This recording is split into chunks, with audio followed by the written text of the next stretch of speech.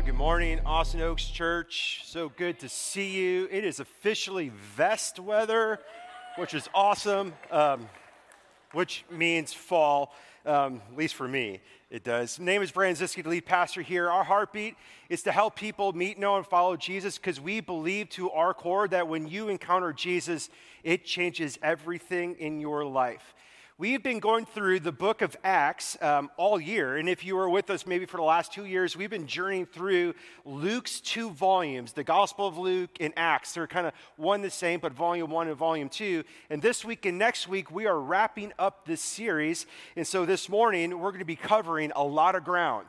We're going to be in Acts chapter 21, 22, and 23, okay? But we're really just going to look at verse 11 of chapter 23, so just saying that. This morning, however, this message this morning is going to be a challenge that requires us to have a sober mind. It's going to require us to be honest and transparent with ourselves, with others, and with God. It's going to be a challenge that if we allow it to, it will grab into your chest and grab your heart and shake it.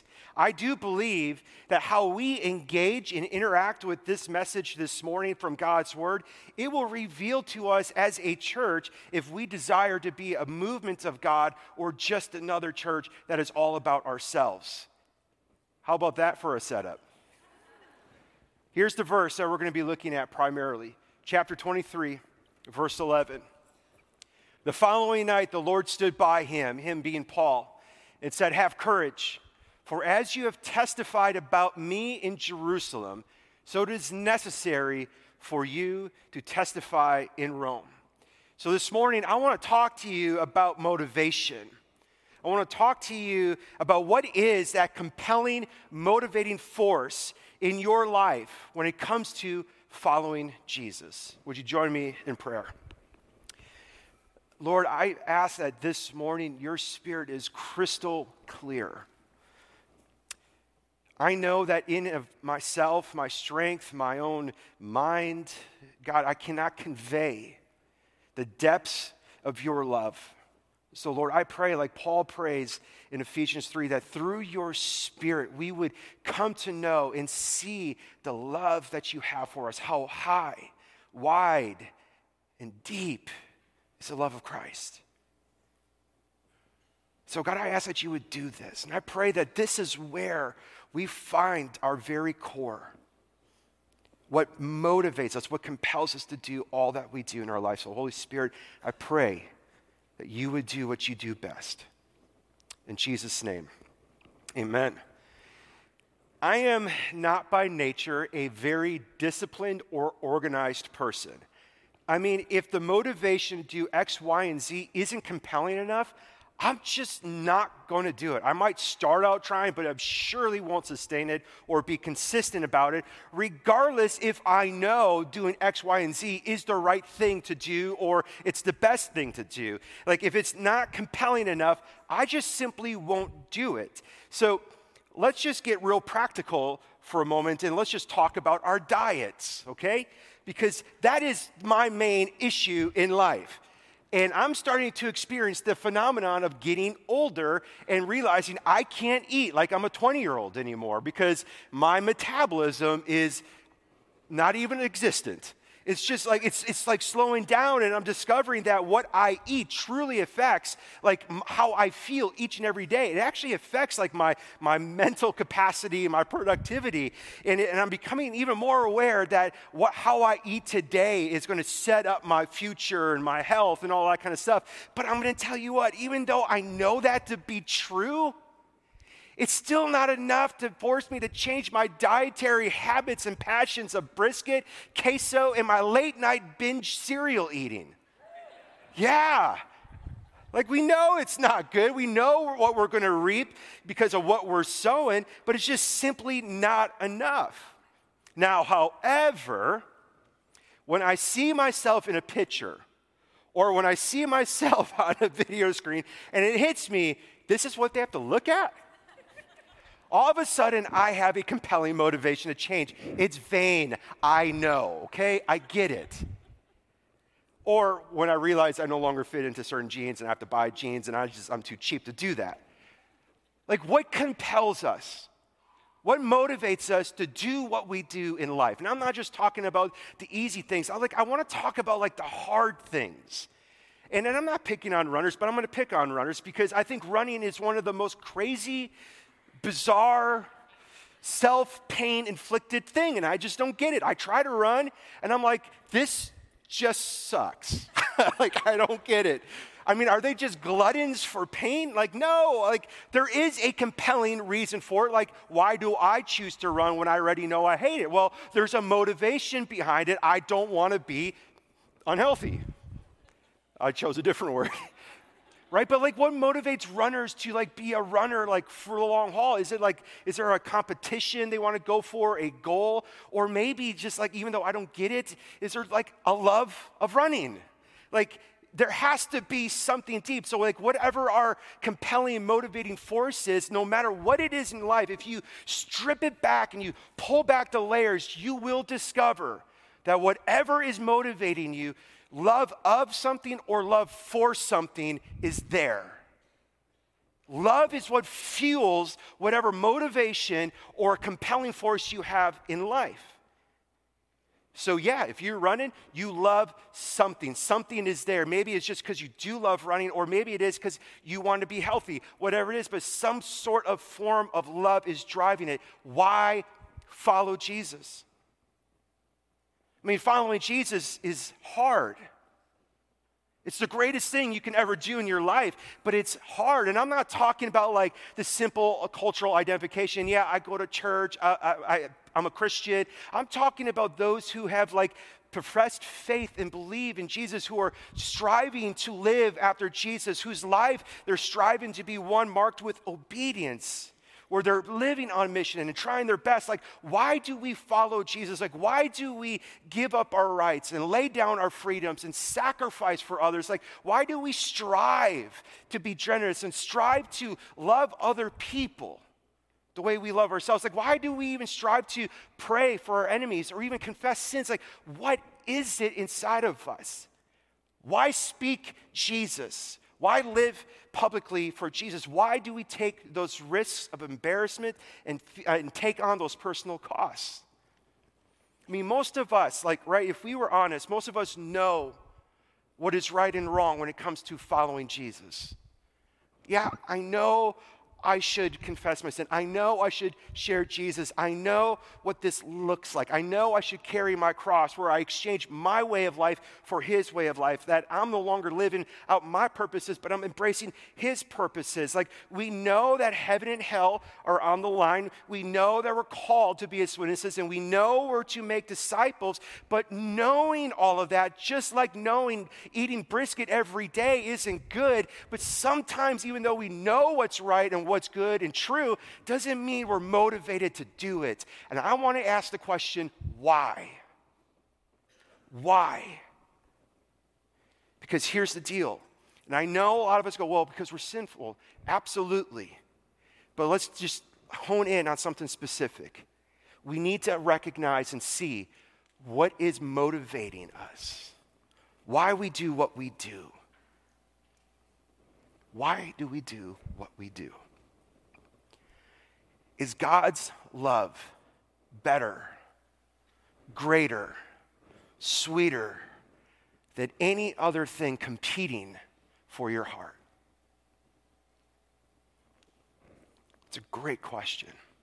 Acts 23:11. The following night, the Lord stood by him and said, "Have courage, for as you have testified about me in Jerusalem, so it is necessary for you to testify in Rome." Now, I realize there's context that leads up to this verse, and we're going to get to that. But I want us to see some things on the forefront of this message so that we can get a sense of what we can expect. I mean, anytime you see a verse that like talks about like how Jesus either literally or like spiritually, maybe it's just a sense in his spirit that Jesus was standing by someone, should tell us that that individual needed some sort of comfort or some sort of encouragement. Like he's gone through something rather difficult and emotionally taxing, right? I am here with you is this idea. I'm standing with you. You're not alone. And then you see the first words that come out are, have courage, take heart.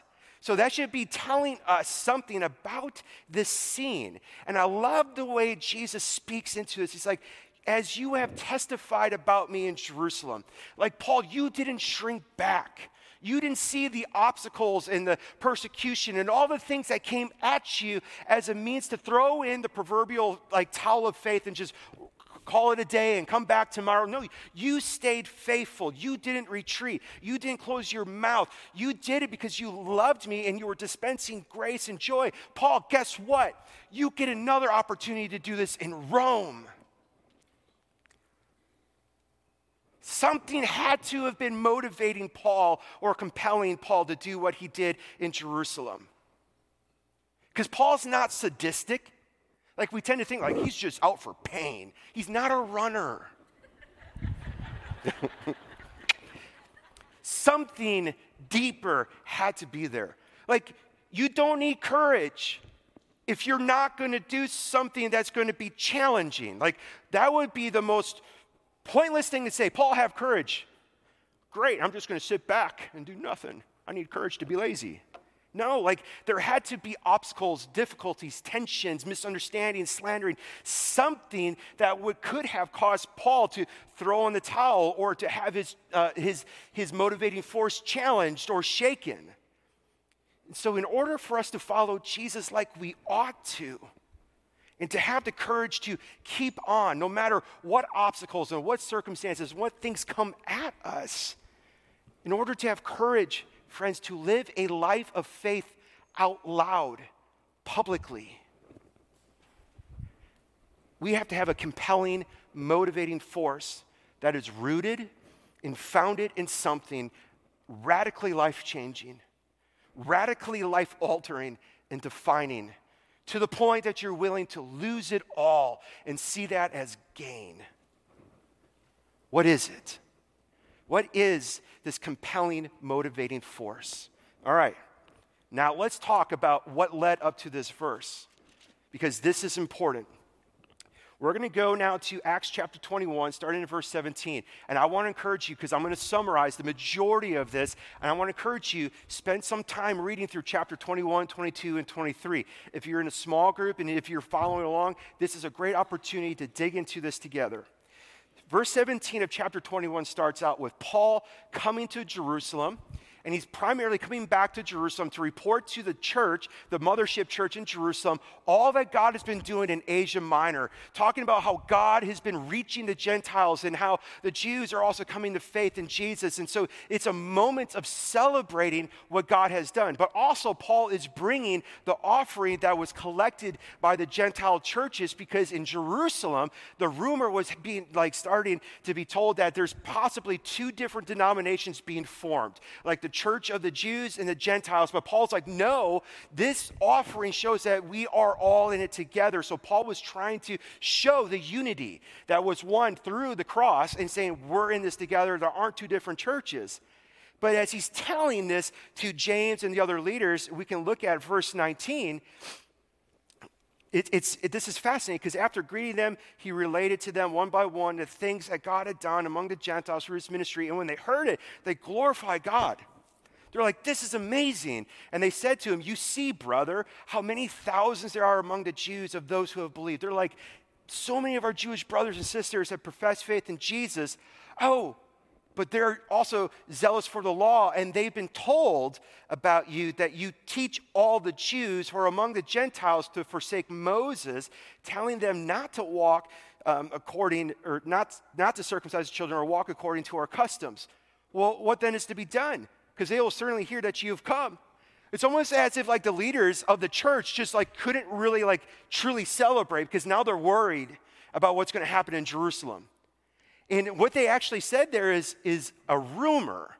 The word on the street, Paul, that people are spreading about you here is that you're telling our fellow Jewish brothers and sisters to abandon the customs, which is so not true. Like Paul did speak about the law and how the law is fulfilled and it's no longer needed because it's fulfilled in Christ and we're under a new covenant. But Paul never went around and told his Jewish brothers and sisters to completely disregard being Jewish. He didn't do that. So this is a straight up lie. It's a slander that's happening. Like Paul would be willing to do anything and everything to reach his brothers and sisters. If you read Romans 9, he was even to the point, it's like, man, if I can go to hell for them, I would do that. Like he's willing to do whatever it takes to see his brothers and sisters see Jesus. And so James tells Paul, hey, to show solidarity with our Jewish brothers and sisters, why don't you partake of some of our Jewish customs? And he does it willingly. Because to Paul, and like in 1 Corinthians 9, he says, hey, to the weak I became weak. To the strong I became strong. To the Jew I became like a Jew. Why? To win them. So Paul was willing to lay down whatever rights and privilege that he had. What was compelling him to do that? Well, as it happened, verse 27, as they're there, some Jews from Asia Minor, remember Ephesus and the crazy stuff that happened there? These are those guys. They came to Jerusalem. They're crying out, verse 28, men of Israel, help. With Paul in the temple, they're saying this right there. This man is teaching everyone everywhere against the people and the law in this place. Moreover, he even brought Greeks in the temple and has defiled this holy place. And then all the city, verse 30, was stirred and the people ran together. This is a lie. Paul is not against the people. He's not even against the law. He's like, no, I'm for the law. The law has been fulfilled in Jesus. That's what I'm trying to tell you. But they're like, no, you're against what we believe, so therefore you're against the people. It's no different than how culture talks about Christians today. Christians are against the people. They're intolerant. They're bigots. They're oppressive. No. We believe that Jesus is the way, the truth, and the life. We are way more for people than we're not, even though we struggle with that at times. And so this chaos ensues, and this riot happens, and then the next thing you know, they're dragging Paul out of the temple, they shut the gates, and they are just wailing on Paul. Wailing on Paul, commotion spreads, the Roman soldiers hear it, and the tribune's like, what's going on?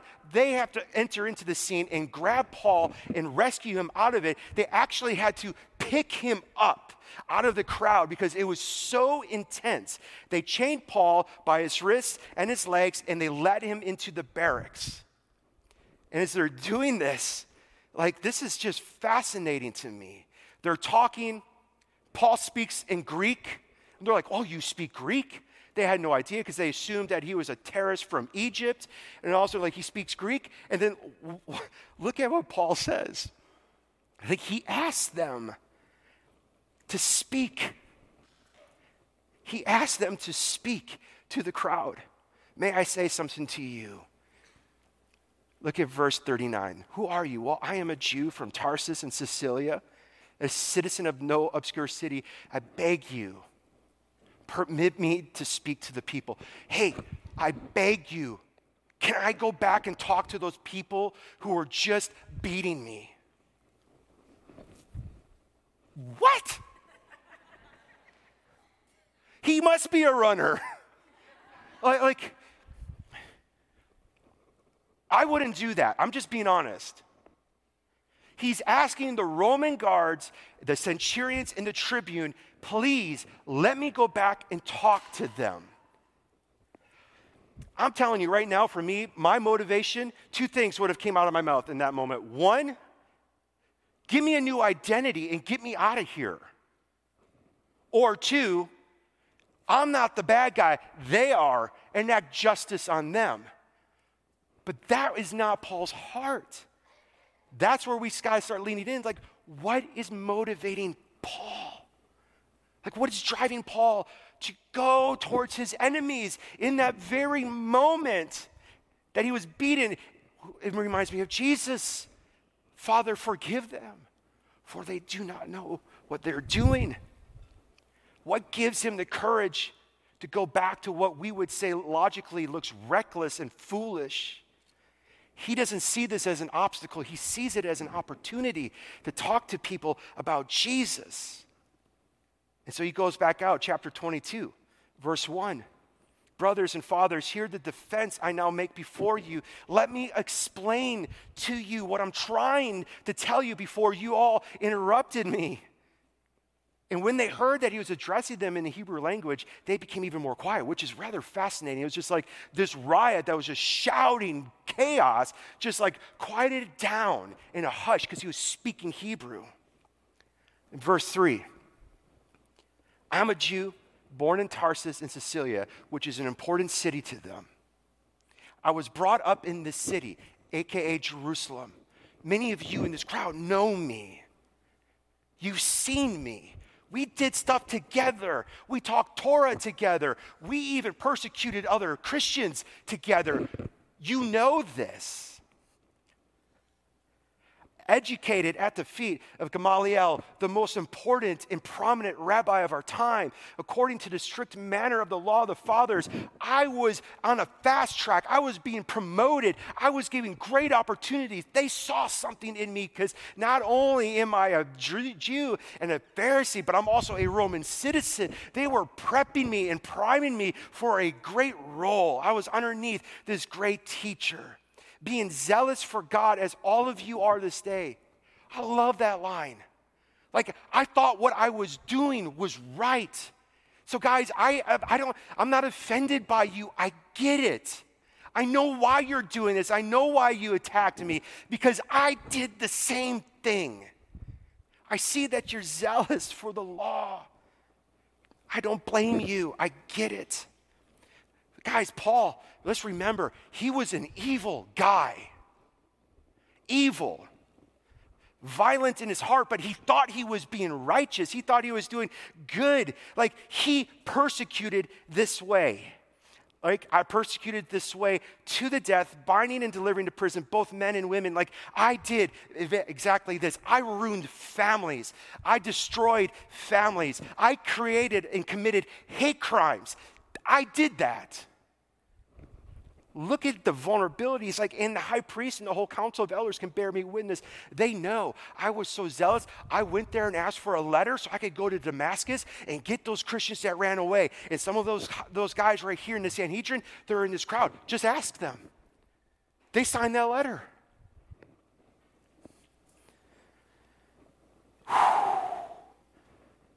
This is Paul saying, I once was. I once was. I thought I was doing right. I thought I was doing right. I thought I was living right. I thought I was believing right. I once was this. But then it changes.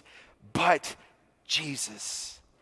Verse 6, as I was on my way to Damascus about noon, this light falls down and I get knocked off my horse. And I hear this voice, Saul, Saul, why are you persecuting me? And I had no idea what was going on. And I'm like, who are you, Lord? I'm Jesus.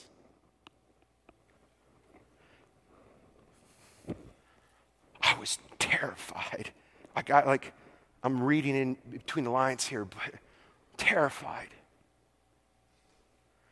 Go to Damascus and wait, and you'll be told what to do.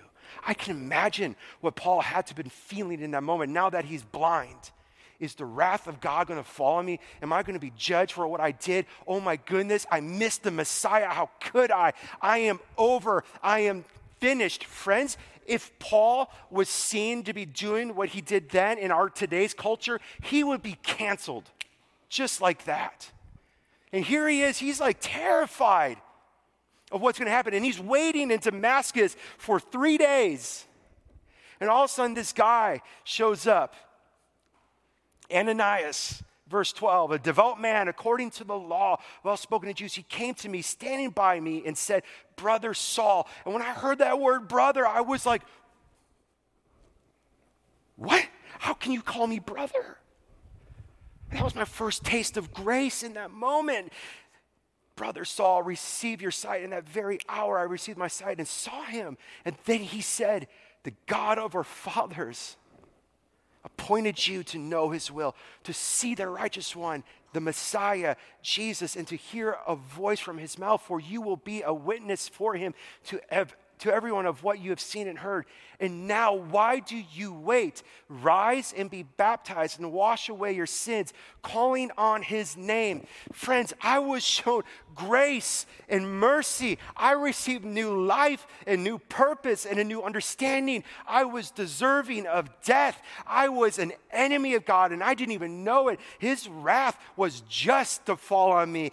I did not get what I deserved, but he extended grace and mercy to me, and I got what I didn't deserve instead. I once was brothers. I once was sisters, but Jesus, lost, dead, murderer, evil, destroyer, families committing hate crimes, judgment, arrogant, proud, zealous for his own truth and his own reality. I once was an enemy of God, but Jesus. What was the compelling, motivating force in Paul's life? Verse 22 of chapter 22. He's like, I wanted to stay in Jerusalem and tell you all about Jesus, but God said, no, you go and preach to the Gentiles. And the moment that Paul said this, the temple erupted again. And another riot broke out, and they're essentially saying, away with him, kill him, be done with him, right? And they're throwing dust in the air, and the tribune and the soldiers have to rescue and save Paul again, and they pull him out. And this time, the Romans are like, okay, there's something to this guy. And so they tied him to a flogging post, because that's how the Romans interrogated people. Like, they didn't have truth serum. That's a funny little thing. Movie, but like they put him to a flogging post because they're like, this is our truth serum, and they were going to flog him to the point of death to get something out of Paul. As Paul is chained up on the flogging post, he drops this line, hey, is it illegal for you to flog a Roman who's uncondemned? They're like, whoa. Because Paul's like, I'm a Roman.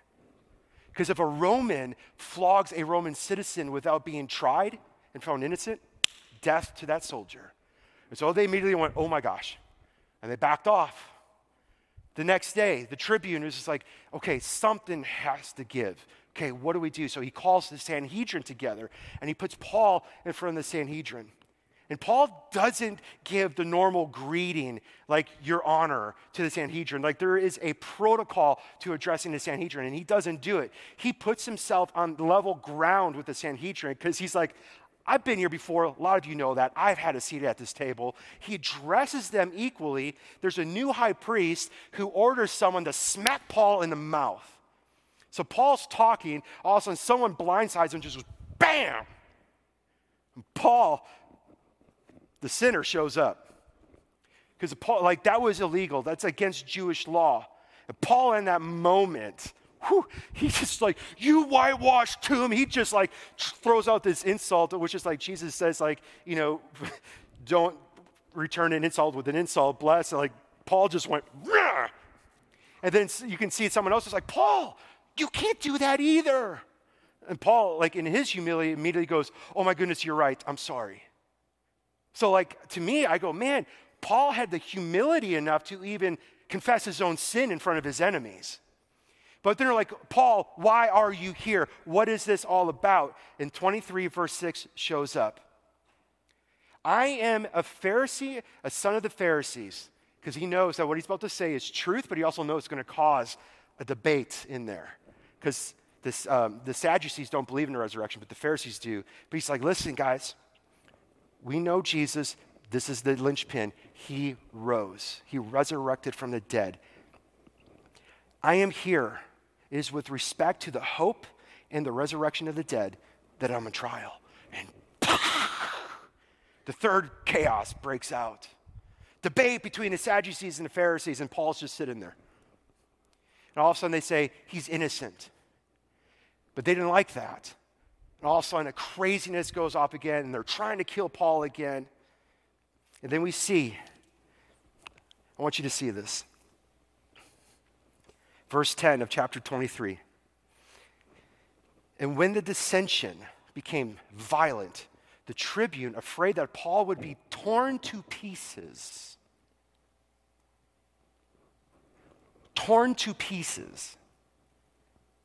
commanded the soldiers to go down and take him away among them by force and bring him into the barracks. Verse 11. The following night, the Lord stood by him and said, "Take courage, for as you have testified to the facts about me in Jerusalem, Paul, you get to do it again in Rome."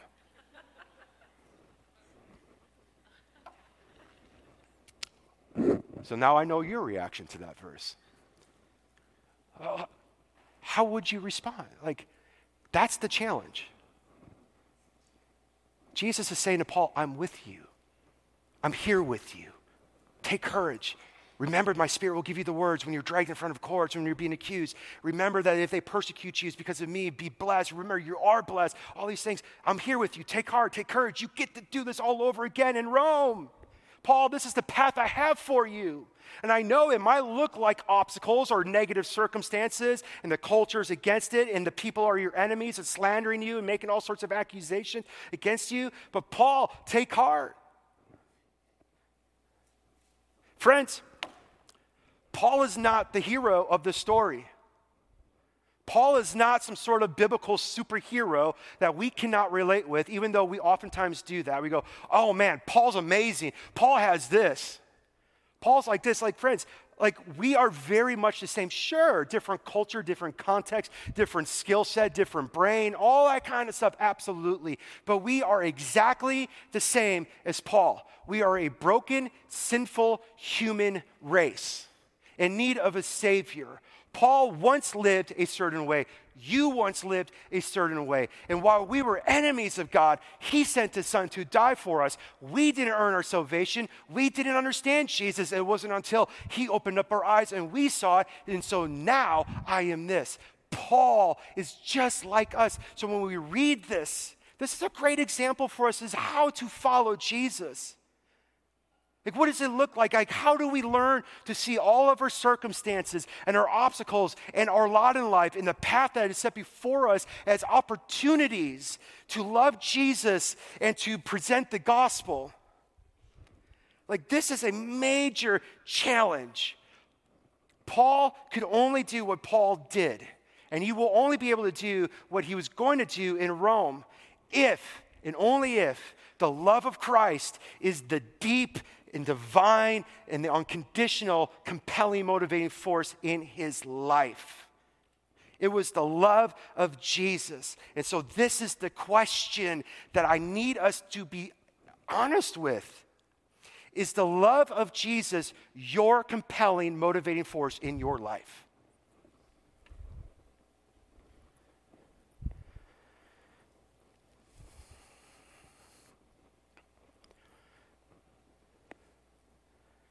Out of the heart come the words and the actions.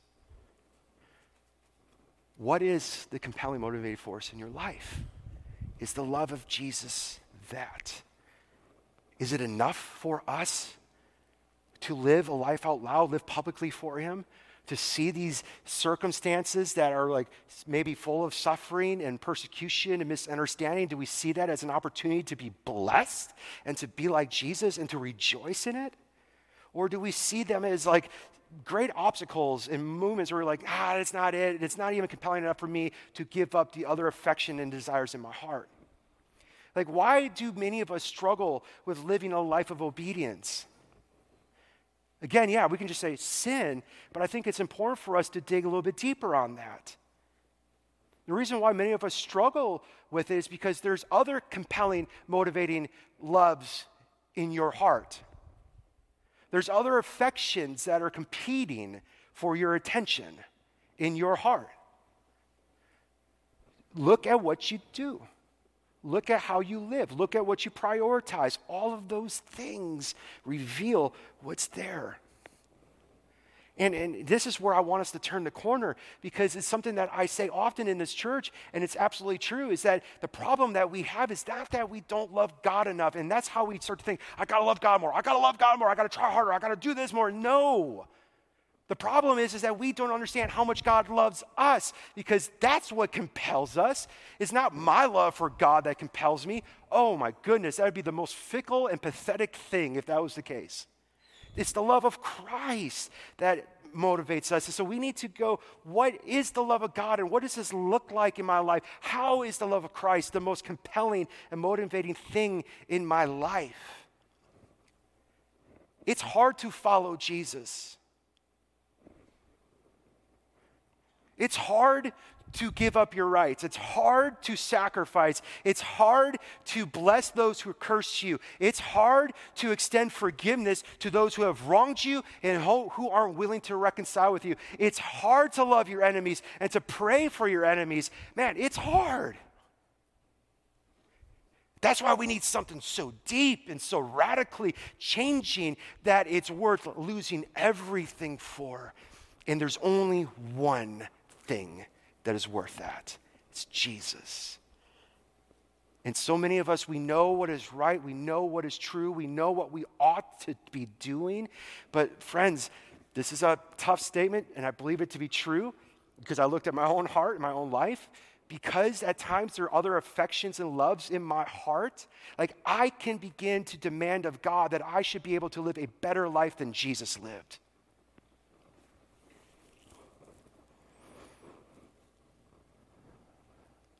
I mean, did Jesus die on the cross? Did he take on flesh and come from heaven to earth so that we could be set free in order to live a life of luxury, comfort, a privatized faith with little obligation?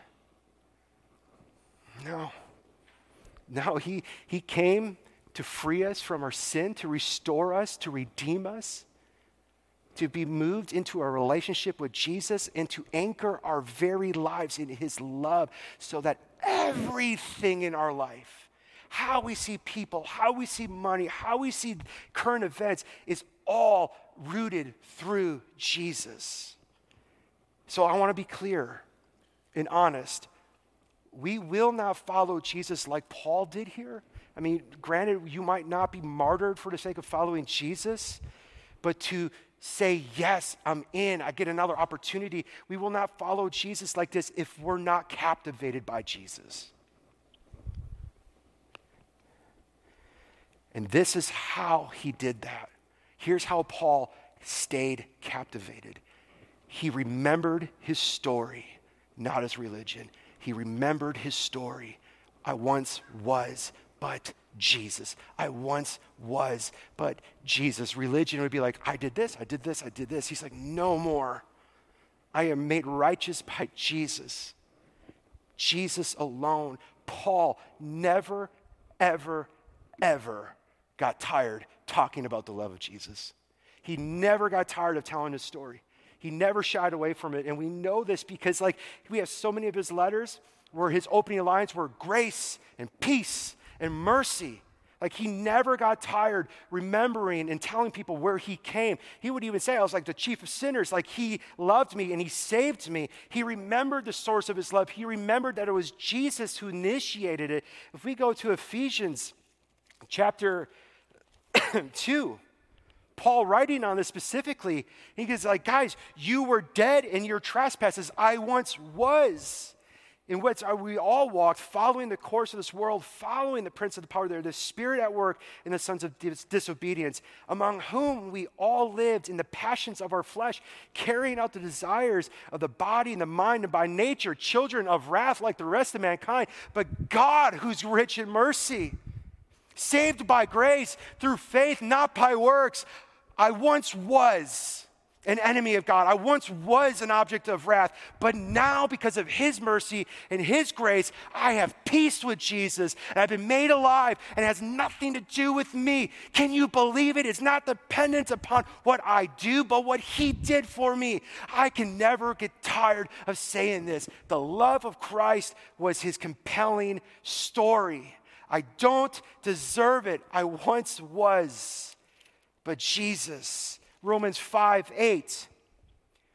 Now, if we've died with Christ and we believe that we've also lived with him, we know, that's chapter 6, 5:8. But God shows his love for us in that. He demonstrates his love for us that while we were still sinners, Christ died for us. The love of God is not an emotion, friends. Culture has watered down love to what you feel. In fact, you can even make it. No. The love of God is an action. God showed us, he demonstrated his love this way. How? He died while you were an enemy. Well, I didn't feel God. I don't feel his love. Well, does that then negate the very fact that God showed his love for all time? I mean, God never said you'll feel it. I don't have the goose pimples. I'm not feeling close. It's not a promise. God so loved the world that he gave. He demonstrated this way. In fact, Jesus, did you know this? Jesus himself had a compelling, motivating factor to do what he did. Hebrews 12:2. It was a joy that was set before him that he endured the cross. What was that joy?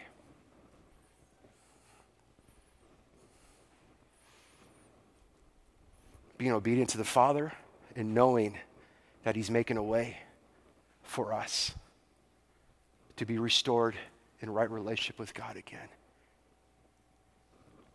That's what motivated him. The problem isn't that we don't love God enough.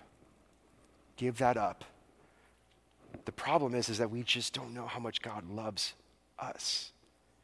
Do you know how much God loves you? It's hard to believe, but do you know? Acts 23:11. Take courage, Paul, for as you have testified to the facts about me in Jerusalem, you must testify also in Rome. The love of Christ is what compelled Paul. So what does it mean to be compelled by God's love? I want to give us three things. And this is all rooted out of 2 Corinthians 5, verses 14 through 20. And here Paul says, the love of Christ controls me, or the love of Christ compels me. And what we see in this is that the love of Christ, being compelled by the love of Christ, means that we begin to understand that love is an action and not an emotion. It's not an emotion, but it's an action. When we look at this, we see it clearly. For the love of Christ controls us because we have concluded this, that one has died for all, therefore all have died. He demonstrated it for us. He doesn't just have good feelings about us. He doesn't just feel things when he wakes up in the morning and goes, oh man, I love so-and-so. That's so great. No, he acts. God acts. How do you know God loves you? He died for you. Who does that?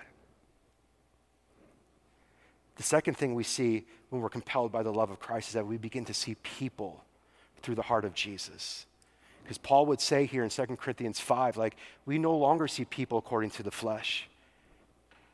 I no longer see them as my enemies. I see them how Jesus sees them. I want to tell them about Jesus. And last and surely not least, when the love of Christ compels us, it means that we will follow Jesus publicly. We will live a life out loud. Because Paul says, like, we are his ambassadors. You can't be an ambassador if you're not telling people about Jesus. That means you're living publicly. And so when the love of Christ grabs hold of us, we begin to act this way and to move this way. And it almost happens naturally. So as we come to a time of communion, this is a great moment for us to respond to the love of God. And there's a few things I want to encourage us to be thinking about and doing. Specifically, like, and I'm not doing this just because next week is Celebration Sunday, it's because I do believe in the power of baptism. It's like I'm choosing to not be ashamed. I'm choosing to be obedient because that's what love looks like, is doing what Jesus tells us to do. And if you've never been baptized and you have faith in Jesus, I want to encourage you to sign up to get baptized. And do it now. Or maybe you've been baptized as a youngster and you don't really know why you did. Great opportunity to do so. And then you got these things on your seats. It's a tool. It's a tool that we want you to use to do one or two things with. Or you can create your own meaning on it. Invite someone, not necessarily to church, even though we encourage that, but it'd be amazing if this was like a time for you to go, how can I actually share my story with someone? And the story is framed this way.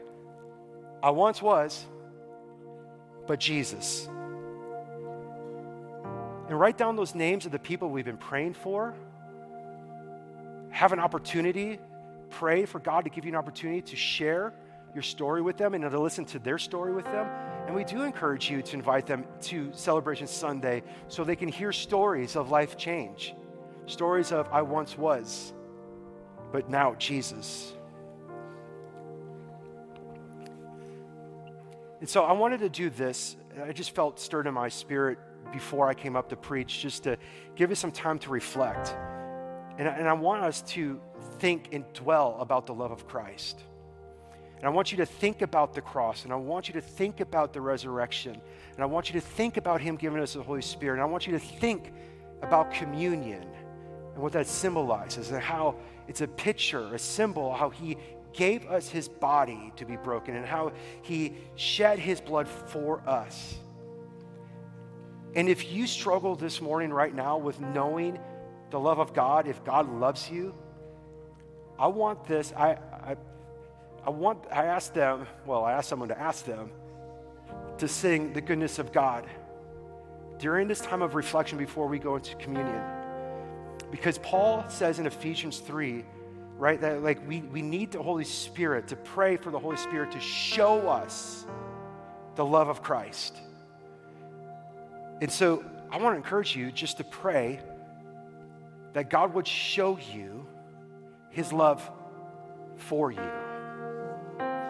Father, I pray that with the body, you would show us the love of Christ that surpasses all understanding, the love that is so wide and so deep and so high and so long. God, I pray for my brothers and sisters in this room who have a hard time believing that you love them, that maybe they've sinned so much. How could God love them? Allow Paul to be a great testimony to them. You don't cancel people, you pursue people, you love people. Your love can forgive any and all sin. God, I pray that you would just speak, Holy Spirit, would you reveal to us the love that you have for us.